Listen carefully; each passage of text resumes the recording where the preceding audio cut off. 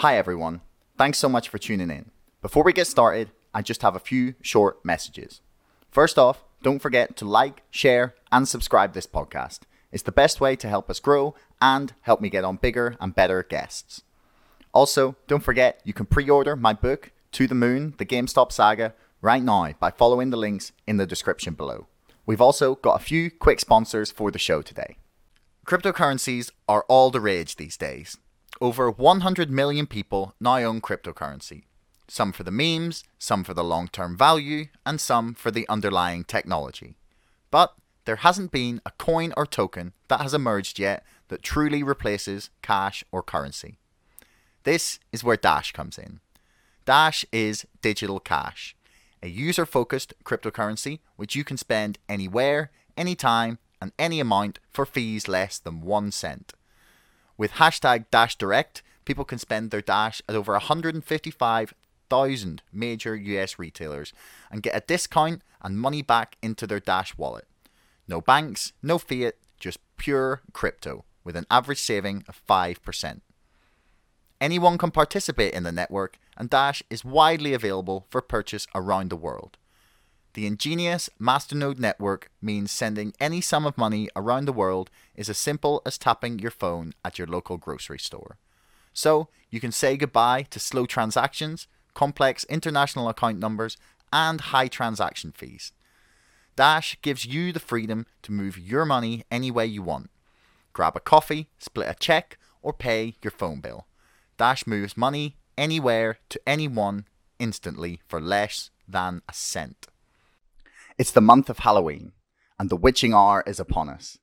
It's the perfect time to try out one of the spookiest and most intriguing crime podcasts I have ever come across. How I Died is a fiction podcast with a full cast of voice actors and high-quality production value. The series follows John Spacer, who moves to the small town of Springfield, albeit a much less yellow or cheery version of The Simpsons' hometown, and is confronted with a case he's not so sure he can handle on his own. A woman found dead with her husband and child both missing. In episode 1, John begins to hear the voice of the dead woman on his table, and he talks to her as he deciphers just how she might have died. No one knows about John's gift, and he has to hide it from his boss, an untrusting sheriff who is always looking over his shoulder. The first 2 seasons of the show are available on all podcast apps, but be warned, these stories are not for the faint-hearted.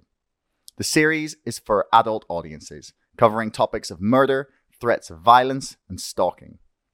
How I Died has passed over 1 million downloads since its launch, with a vibrant community all trying to solve mysteries along with the show. So that's How I Died. Find it wherever you get your podcasts and see if you can solve the mystery before it is too late. Links for everything will be in the description below. So check them out and then please enjoy the podcast. So I believe we are live. How exciting.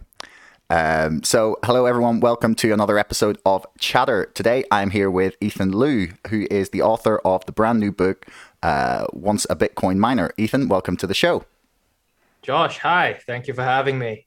Yeah, not a problem. The story is that your story of your book is so fascinating. But before we get into all that, do you want to just give like an introduction of yourself, like a little brief background for people who maybe haven't heard of you before? Yeah, so I write a column in this Canadian newspaper called The Financial Post, and I used to work for Reuters, and I'm an author of 2 books, and one of which is about Bitcoin, because we all contain multitudes, and I was an early investor in this, and early is, of course, a subjective term, so it's around 2013 I got into it, and the new book is about my adventures in this space.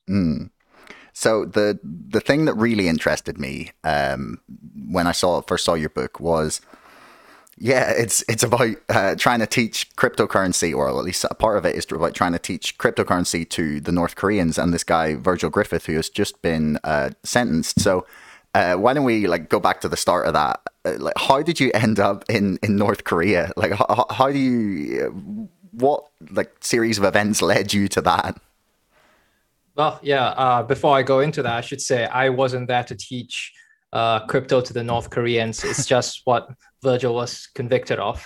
But as for how I ended up there, it's quite a long story. So, uh, basically, two reasons. I think number one is that I was born in China, and I've always talked to my parents about how weird North Korea is and all the strange stuff that comes out of there. And my father would say it's not weird at all because that is quite similar to the China in which I grew up.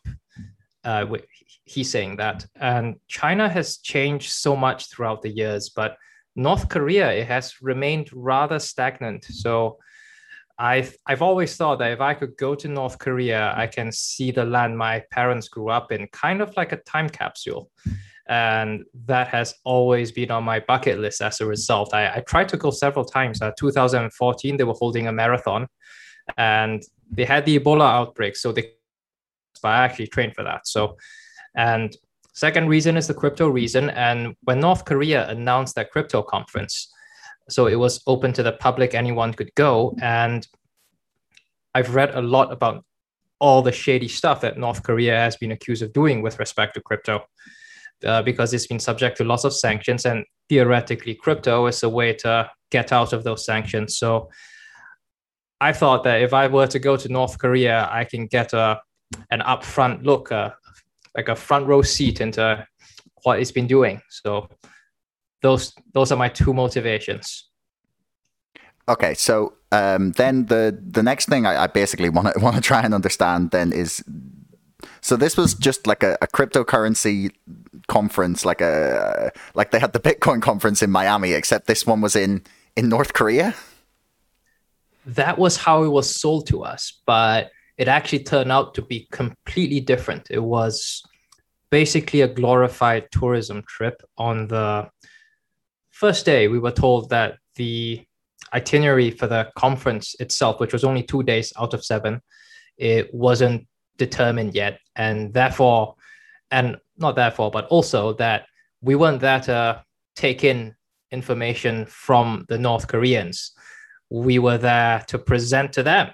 And that was very unexpected. And I think for some of the people, like one or two among the 8 foreigners, they were expecting to be speakers. But for the rest of us, we were really taken by surprise. Yeah, I mean, I guess if you're arriving like just thinking you're gonna stand around and chat to people about cryptocurrency, even in North Korea, you're not really expecting to then be presenting to them about it. First off, before I get into like the one of the next things I want to ask is, what were the accusations being made of North Korea, and what have they been accused of using cryptocurrency to do, basically? Mm-hmm.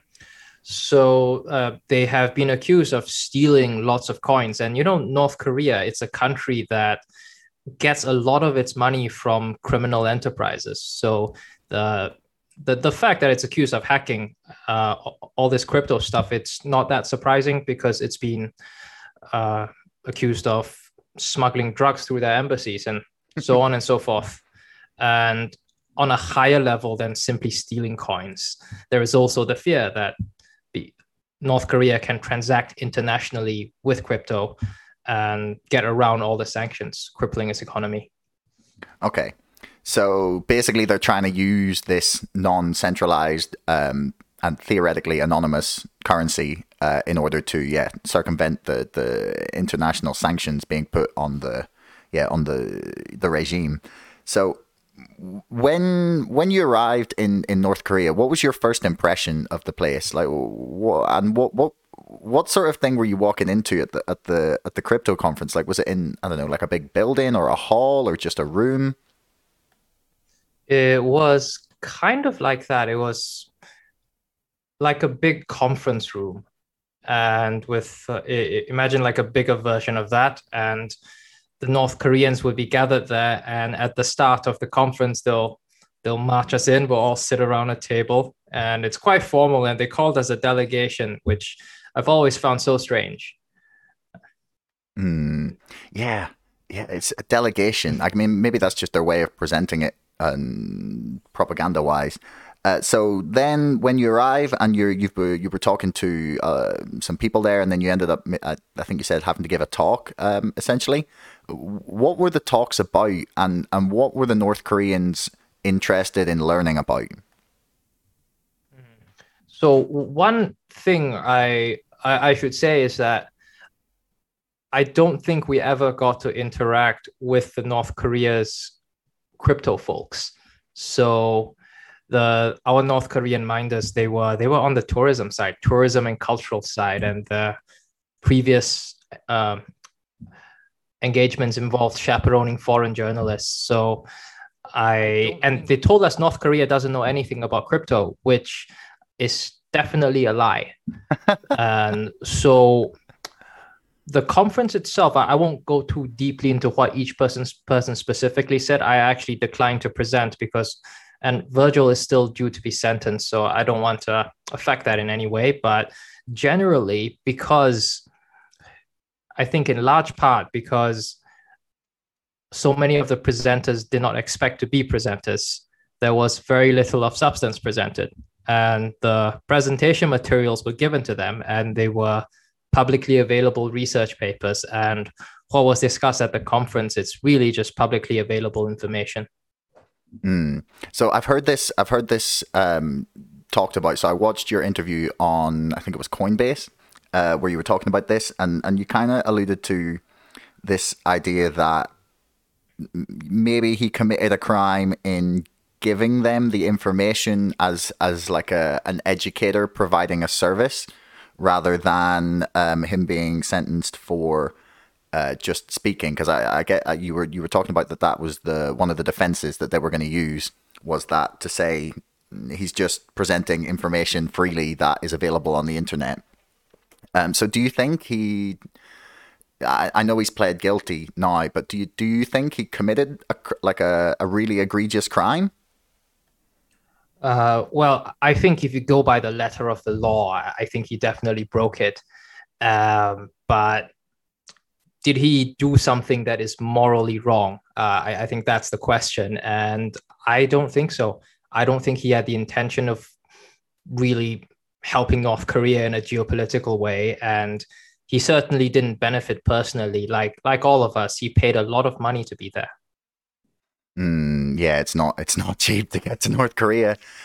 So you don't think you got to interact with any of the North Koreans or any of the crypto people? Like, who were you basically just talking to, like a handful of people in the government? Like, did you meet any of that more high ranking officials, or was it just like a handful of people?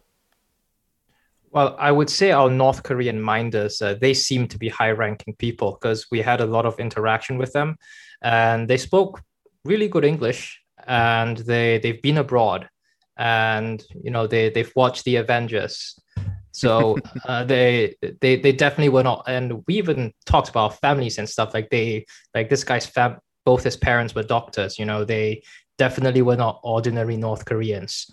But with respect to any real high level interaction, there really was none. We did have a meeting with one of their state companies, and I really have no idea why that was arranged, but that was a one-off thing. We met them for like an hour or two, and that was it. Okay. So I was listening to this interview over the last few days with on Lex Fridman's podcast with Alex Gladstein, the one I was talking about before we started here. So he was talking a lot about this idea of cryptocurrency being able to defeat authoritarians and tyrannical governments. Now, to a lot of people, that probably sounds like the most pipe dreamy Bitcoin maximalist rubbish. Do you see any merit in the argument? Because, I mean, he was making the case basically that if you give people the ability to spend money that isn't controlled by an authoritarian state, then that will help to break the grip that government has on the country. So do you think there's any merit in this, or is this just like, Bitcoin maxis just living their pipe dream? So I should first say I love what Alex Gladstein writes. He's a guy I follow. But I think when he says, Bitcoin is something that can defeat tyrannical governments, it's the same thing as saying democracy is like a very good thing for us, and it's like an ideal. But I think when you put it into practice, it's not always perfect, but it doesn't mean it's not a goal we should strive toward. And I would actually tell a Gladstein story. He talked once about an Afghan woman who, and stop me if you've heard of this before. No, I haven't. He's talking about when Afghan fell to the Taliban, and or as it was falling, and when the refugees were trying to escape, they don't get to take their money with them because of how bad the infrastructure is and how bad the currency is. It's not often talked about, but when they leave, they're often penniless. But there was this young woman, because there was a period of westernization in Afghanistan when the coalition-backed government was still in power, and she had Bitcoin. She knew what it was, and she traveled through Iran and Turkey, and it was quite a harrowing journey. Her ship sank in the Mediterranean, but ultimately, because she memorized her passphrase, she had nothing but the clothes in her back, but she was able to carry 2 Bitcoins in her head, and she was able to fund a new life in Germany.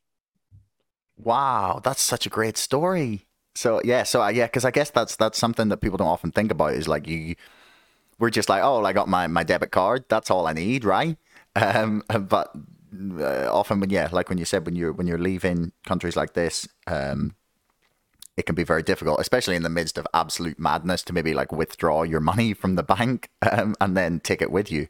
So do you see this remaining as such a free and sort of unregulated space? So I was reading your piece about the comparisons between this like new age of cryptocurrency and like the Wild West ethos from the gold rush in America.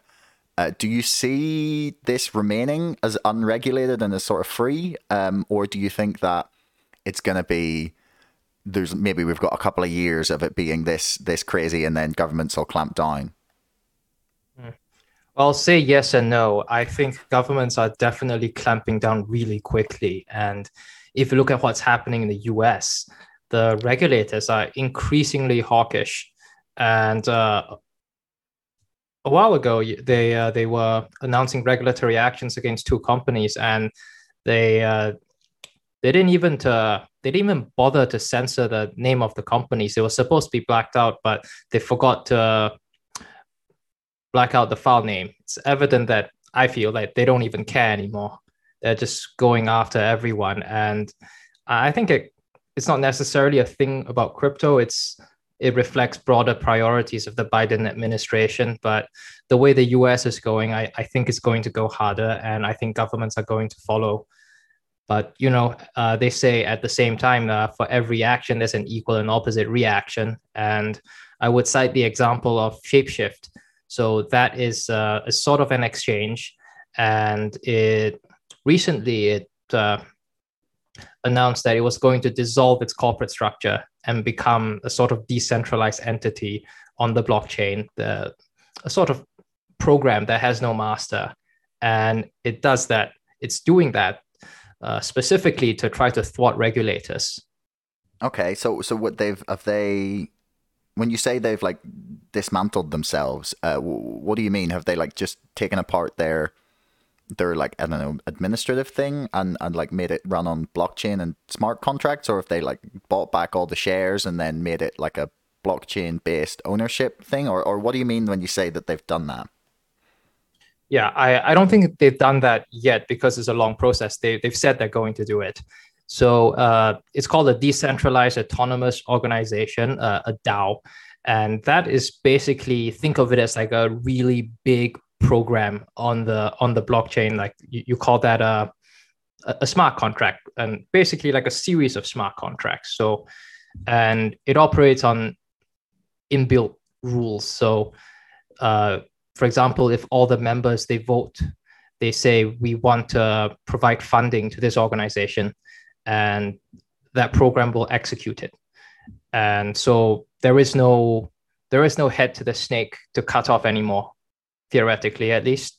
Okay, that's cool. Just because I've been doing quite a lot of looking at there's rumors that GameStop are planning to issue an NFT dividend, and they're trying to find ways to escape the general need to trade shares on the New York Stock Exchange, and they're wanting to move to some sort of blockchain based. I have no idea what the what it's going to bring, but it's something I've been sort of trying to get my head around. So why do you think that the US government and other governments are so hawkish on cryptocurrency? Like, is it that much of a threat to the fiat currency and central banking?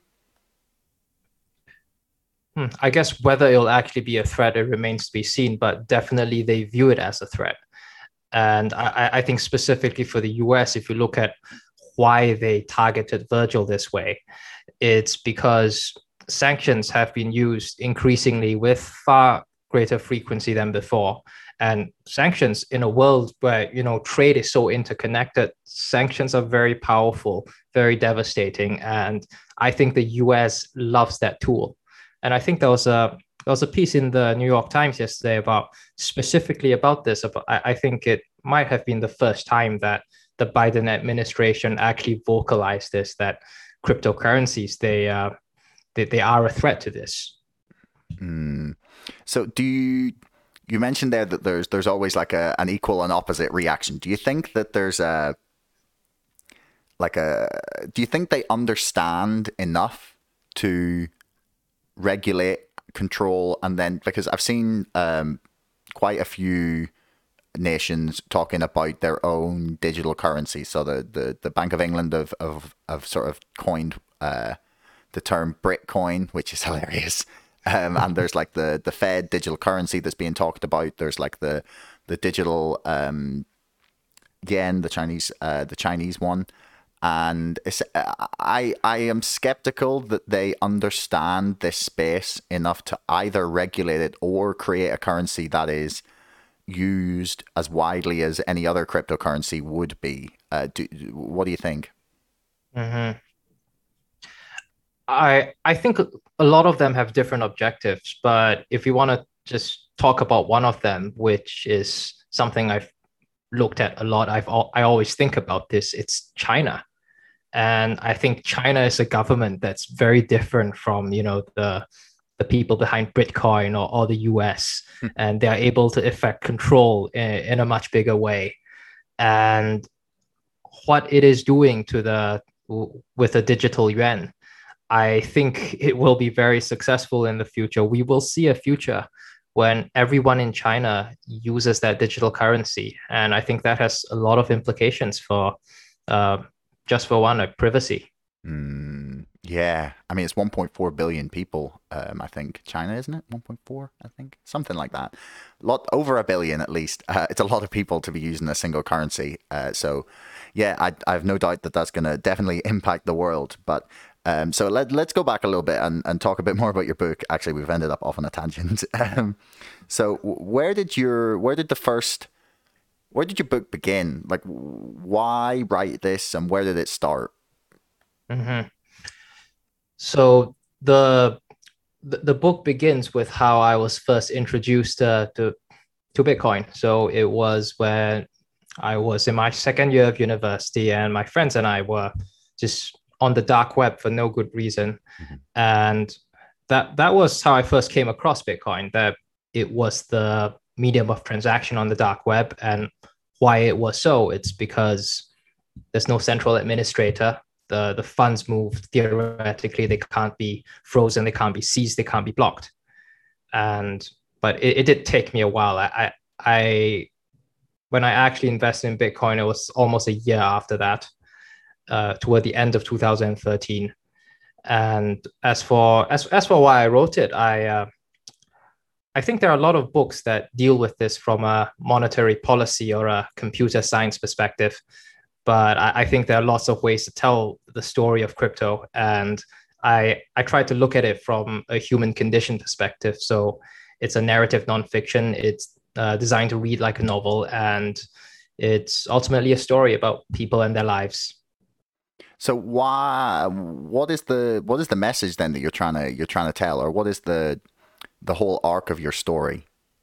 Mhm. The the arc of the story, I think it follows kind of like a hero's journey kind of thing, and that hero's journey, that story structure, it's born from the Western, and I try to frame this in a Western because so many people, they say Bitcoin, it's a wild west, and I agree with that. But where our conclusions differ is that I don't think the Wild West is a bad thing, and what the Wild West represents to people, and especially during the time of the Wild West, why do people head out into the frontier? Because they are seeking riches, opportunity, a place that's welcoming, and not just that, but also that's free from whatever societal hierarchies lay back home. And I think for many people going into crypto, they are seeking that, and so it's a new technology, but I think the story is old as the hills. Hmm. So why do you argue that the Wild West is not a bad thing? Because I mean, I've heard the arguments against it 1,000 times. Like, oh, people can lose money. Oh, there might be scams. Oh, it's used for criminal activity. Like, why do you believe that those things aren't important? Basically. Oh, I think absolutely there are aspects of the Wild West that are bad, but I think nothing ever comes about without trial, pain, and struggle. And what comes out of this, um, you have to take the good along with the bad. Okay. So then, what is your so you were lucky enough. I hope you don't mind talking about a little bit about your other book. So you were lucky enough to fly into China. I would say lucky. um, Extremely unlucky. Nobody saw that coming. just the Chinese military. No. Um, the what was that like being there? Because I mean, we saw some videos coming out of China when everything sort of kicked off. But what was the feeling like and the atmosphere and yeah, what did you talk to many people on the street about what they thought about what was going on? Well, I definitely didn't talk to many people on the street. There weren't many people on the street. Yeah. It was like a movie set. When you walk around downtown, it got to that empty. So I was traveling to China just it was before any lockdowns happened. Even the epicenter city that wasn't locked down at the time. And I had lived through SARS in Asia, so at the time, when you hear about the coronavirus, I definitely didn't think it'll become this bad. I thought it'd be like SARS, and that was bad, but that was okay. Hmm. And my grandfather at the time was dying, so I made that trip. And while I was in the air, that was when Wuhan, the epicenter city, was sealed off. And Right. I think a lot of what goes on there is spread across the world. And we think of this as normal now because back in Canada here, we endured like 6 months of lockdowns. So we have normalized it. And, we still have a mask mandate. So when I go out, I have to wear a mask. But back then, that was when it first happened. And that was definitely a very jarring thing. Yeah, yeah, I bet I can't even conceive of what it would be like. I mean, I've said too many bad things about China, so I have to wait for the dictatorship to topple before I can feel like I can go there without being in some sort of danger. And like, but I say this to people, and they're like, "Oh, don't be so stupid." And I'm like, "Man, have you seen the stories? They'll arrest people for nothing." And then, like, there was an Irish guy who was, I think he might still be there, just in a Chinese prison. It's pretty wild. But the what is your impression on why the Chinese government actually ended up completely banning cryptocurrency? Like, do they see it as the same sort of threat as the West would? Do you think? Oh, yeah, absolutely. And not just that, I think what Gladstein says rings true in this case that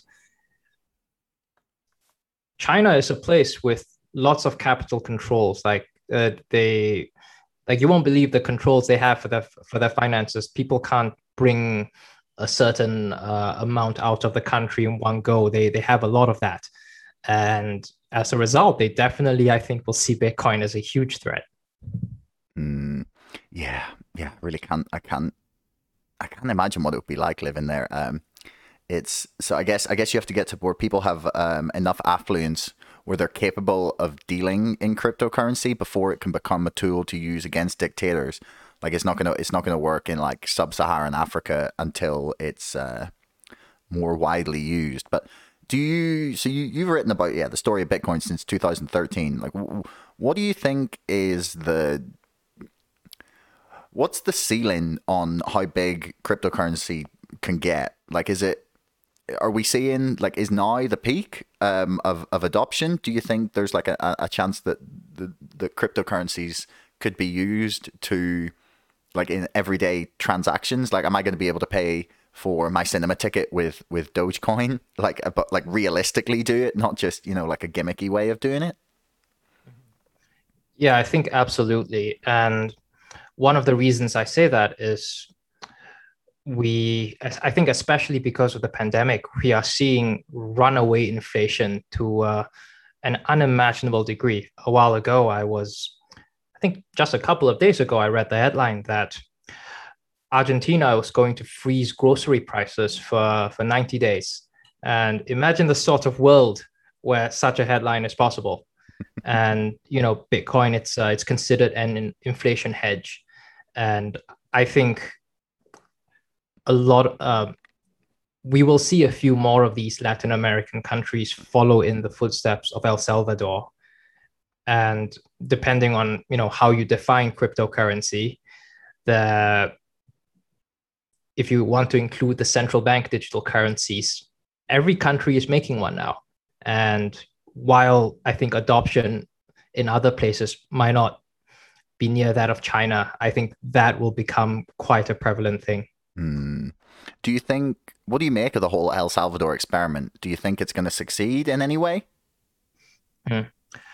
Well, I want to say I hope it succeeds, but I can also see that the president who implemented it, he's a bit of a polarizing guy, and he is facing a lot of accusations of human rights abuses and abuse of power. And it actually reminds me of how Donald Trump, when he was under fire, he's constantly under fire, but this one time he tried to make a distraction and he said, "We are going to create the Space Force."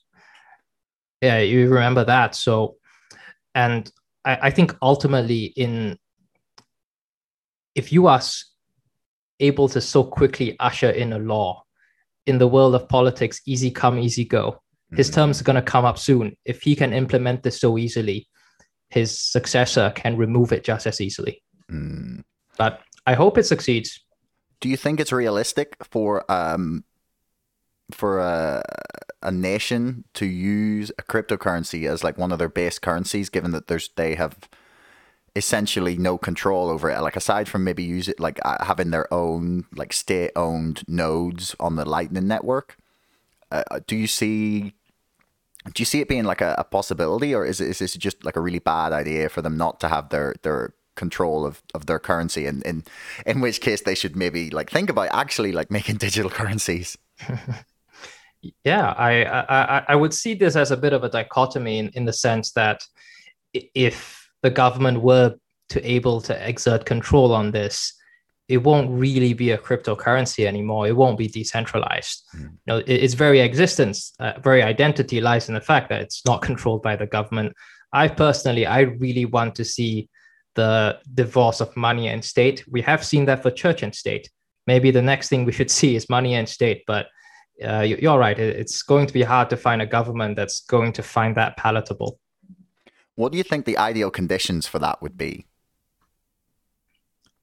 Well, I think like what would be the best conditions for this to succeed theoretically? If like you just like, it doesn't have to be a specific nation, but just in this world where we're going to have, we would call it like sheep land. Like what would be the ideal conditions for which they could adopt a cryptocurrency in a decentralized way that would then divorce itself from government? Probably an exacerbation of our current situation. If we see more rising inflation. I read a headline today from Venezuela that people were shaving off flakes of gold to pay for things, and stuff is going really bad. I think if things become worse than that, that those are right conditions for that to happen. So yeah, someone's just put in the comments there. D said no government currency, they can have too much control. So I guess this is one of the things that people really like about this sort of decentralized, unregulated Wild West space about it. And one thing I'd read from you actually was you were sort of saying to boomers and Gen Xers and beyond that if you don't get it, speak to a millennial. Like, what? Why do you think this is? Yeah, like it's a great point. But like in your understanding, like why is that? Like what is the appeal to millennials that doesn't transition beyond like our generation? Mm-hmm. I think it's related to what we talked about just now. When you when you have a solution, you have to have a problem, and sometimes I think maybe the boomers they've never actually had that problem. They were born into a booming economy, and they had great jobs, great healthcare. University was cheap for them, and they never had to think too much about this. But I think for us, and you know me, I didn't grow up with a lot of money, and when I turned 18, it was 2008. That was when the economy got wrecked. And why did that happen? The banks gambled too much. To put it simplistically, they gambled too much, but they were rewarded for their failures because they ultimately got bailed out. And you know, I think a combination of everything, my generation's dire economic circumstances and this frustration and everything, and we're seeking a way out of that. And I think Bitcoin, it represents that.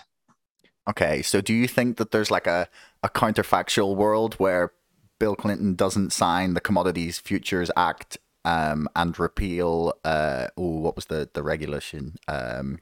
Glass-Steagall, and where none of this subprime mortgage lending goes on, and then the 2008 crash perhaps happens, but not in a crazy way, and then we don't have cryptocurrency? Like, do you see that as being like a major root of this technology? Like that people thought, okay, these people are charlatans and gamblers, like we need to get the money out of the hands of finance. Mm-hmm. That's a very good point. I think definitely Bitcoin's release in the aftermath of the financial crisis, that is not a coincidence. But I also think that if not this, something else would have led to the creation of this, because we were heading in that direction. So if it was not the subprime mortgage thing, something else would have caused the financial crisis. Okay. So I also saw one of the things that you were interested in was NFTs. And I've been trying to work out what the utility is of them. Do you have a case for why it's not just money laundering? Yes, I'm glad you asked that. Stop me if you've heard this one, the story of Vitalik Buterin and the World of Warcraft. I haven't, but you know, yeah. So even if I had, yeah, I'm sure there's some people listening that haven't. Mm-hmm. So he is the main creator of Ethereum, and there's this famous story about him that he loved to play World of Warcraft, and he upgraded his character to many levels, and he was able to cast this Warlock spell, and he worked very hard for that. And when you're so powerful in World of Warcraft, you know, your fellow friends think you're cool as well. So that digital thing, that represented something to him. And one day the company behind World of Warcraft, Blizzard, just arbitrarily took it away. And in his words, he cried himself to sleep. And I think this is, if you look at like superhero or supervillain origin stories, this is a very important part of Vitalik. And what this says is that our lives are increasingly online. And the things we do online, they are very important to us. What Blizzard did to Vitalik, imagine if your government just took away your driver's license for no reason. They of course can't do that, because in the real world we have rights, and we can sue the government. But online we are beholden just unconditionally to these digital masters. And imagine if tomorrow Google just takes away your email account, just like that. And it can do that because you have no right to that.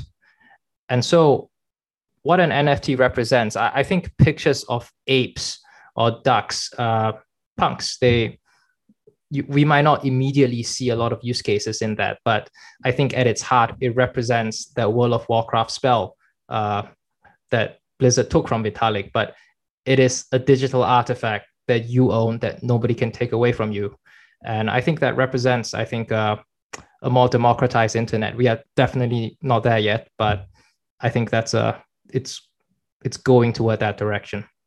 Okay, so you're talking about it less as like, because right, so the thing that I had heard people talk about with relation to this was just that it would be like when you go to your friend's house in like one of the virtual worlds, like Decentraland, for example, and you'd go in and then you'd like walk into his flat or whatever, and like on the wall then there'd be a whole bunch of digital artwork, and he'd be like, oh yeah, that's the NFT of the original Alex Jones tweet, or like something like that doesn't exist anymore, and that could, because yeah, the NFT of it was sold.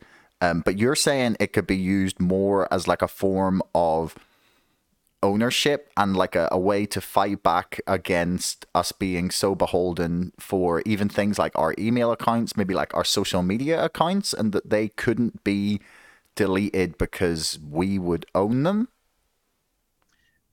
Kind of like that. I think those are they are different branches of the same tree. So yeah, what you described in a metaverse, going around looking at digital artifacts, I think yes, that is one use of it. But why it's being used that way, the underlying utility at its heart, it's the same as what I just described. Because it's just a stamp of, it's a digital stamp of ownership, really, isn't it? That's basically all it is, right? Oh yeah, that's all it is. Yeah, because I mean, we've had a friend of mine had written a few pieces on different like NFT versions of trading cards. He did an article for us about a house that had been sold as an NFT, like an actual house, not a house in like a digital world. But do you see this like becoming a thing where there will be, I don't know, like eBay for NFTs, where like people will just trade all of these things from the digital world on like one marketplace? Well, I don't know about one marketplace, but we already have several marketplaces, and I'm not sure if one will emerge as the dominant one. But I do think current NFTs, a lot of them are overpriced. And I think just like how, if you remember Bitcoin, when it rose to 20,000 in 2017, but it just fell all the way down to 3,000. So, I think NFTs are in that kind of a cycle as well. So, are you bullish on Bitcoin long term? Like, do you think it's the one? Do you have a currency that you prefer more, or is Bitcoin like what you think is going to be, the one moving forward? Yeah, I think absolutely Bitcoin will be the one, but that doesn't mean there won't be other coins existing alongside it. But I think for what it does, there is nothing other than Bitcoin. Okay. Someone's just asked actually a great question in the comments here. They said, okay, back up. So I can own someone else's tweet, picture, or whatever. What if that person decided to sell the same tweet?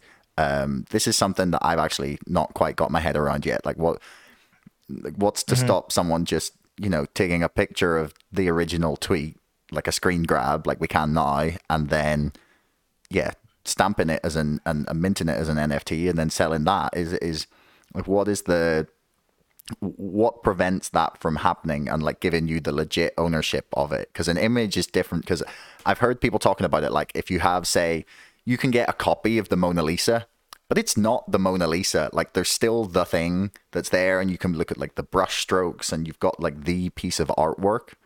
Why is that different with NFTs in a digital way? Why can't someone just like mint a screenshot of the same tweet or picture or something? Yeah, so an NFT only has value when it's minted by the owner. So if you take a screenshot and you mint it, everyone's going to know it's not minted by the owner. It's like a forgery of the Mona Lisa. And as for why the owner can't just mint another one and sell it, people will know there are two. So imagine if Da Vinci, if he drew a second Mona Lisa, people will know which is the second and which is the first. And if he draws 10 of those, the value will tank. Okay. And I guess it sucks if you were the one who bought the first. Yeah. So there isn't technically anything to stop them doing it, but it would still not be the original, basically, is what you're saying, right? Oh yeah. Okay. So then what do you make of so I said before I was going to talk about the Bitcoin civil war with Kurt tomorrow. What do you make of this like internal civil war? Maybe not just specifically in Bitcoin, but just the kind of like tribal madness that we see with different people who like different cryptocurrency communities, like people who are really really into Cardano or like slamming people for simping Bitcoin, or there's the Dogecoin versus Sheeb thing. Like, what do you make of this like internal fighting? Or is this just people being stupid, or do they have a point? Well, I think it depends on the specific fight, and I think some people definitely have a point. And I think what all of this shows is that people feel very passionate about their viewpoints.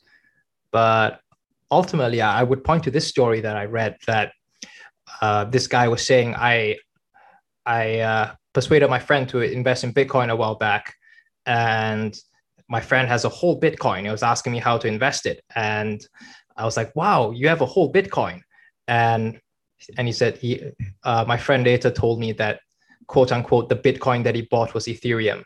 So I think despite how there are various distinct camps in crypto, I think the outside world, when it looks at them, they still use Bitcoin as a word to describe the whole thing. Like how, some people use the word Coke to say any carbonated soft drink. Yeah. Yeah, I guess that's how they look at it. So like when we're talking about this becoming like a widespread piece of technology that's used as a more day-to-day sort of currency, what is the timeline? Like I struggle to see anyone who's not like super tech savvy over the age of about 35 ever using this. Unless they're absolutely like have no other choice. I just feel like they I said to my mom last night, it was like, oh, Bitcoin's hit an all-time high, and she's like, well, what does that mean? And I'm like, well, it's cool. It means like more people are buying it, and it's becoming more valuable. Hopefully that means that it will become more widely adopted. And she was just like, and and she thinks it's magic internet money. Like, is it just magic internet money? And do you think that generation will ever adopt it? Yeah, that's a great point you raised, because I think 20 years ago, people would say the same thing about the internet and all online services we have now. And they say that with good reason, because back then, those services were really clunky. If you remember trying to code a GeoCities website, because I remember that. And remember so I used like this social networking service called Friendster, and you had to do your own HTML codes for a lot of that. And yeah, definitely the older generation at the time might not get it, but these services, they improved and they streamlined. And I think ultimately we will see that for crypto as well. Wrong bit. So it's then. So let's to sort of wrap ourselves up here. Why should people go and buy your book? Like, what is your 60-second pitch to them? Mm-hmm. Well, this is meant to read like a novel, and it's a narrative nonfiction. And lots of people look at it from computer science and monetary policy. This is about the human condition. It's about the people and their stories at the heart of it all. And I was named I was nominated for Kobo's Emerging Writer Prize last year. So I think I'm a half decent writer. Well, I cannot wait to get my copy in the post. I'm hoping it's going to arrive when I get back home here. So Ethan, I really want to thank you for your time. It's been a pleasure, and yeah, everyone go check out his book. Links are in the description below. So yeah, man, thanks for your time. It was an absolute pleasure. Thank you for having me. No problem.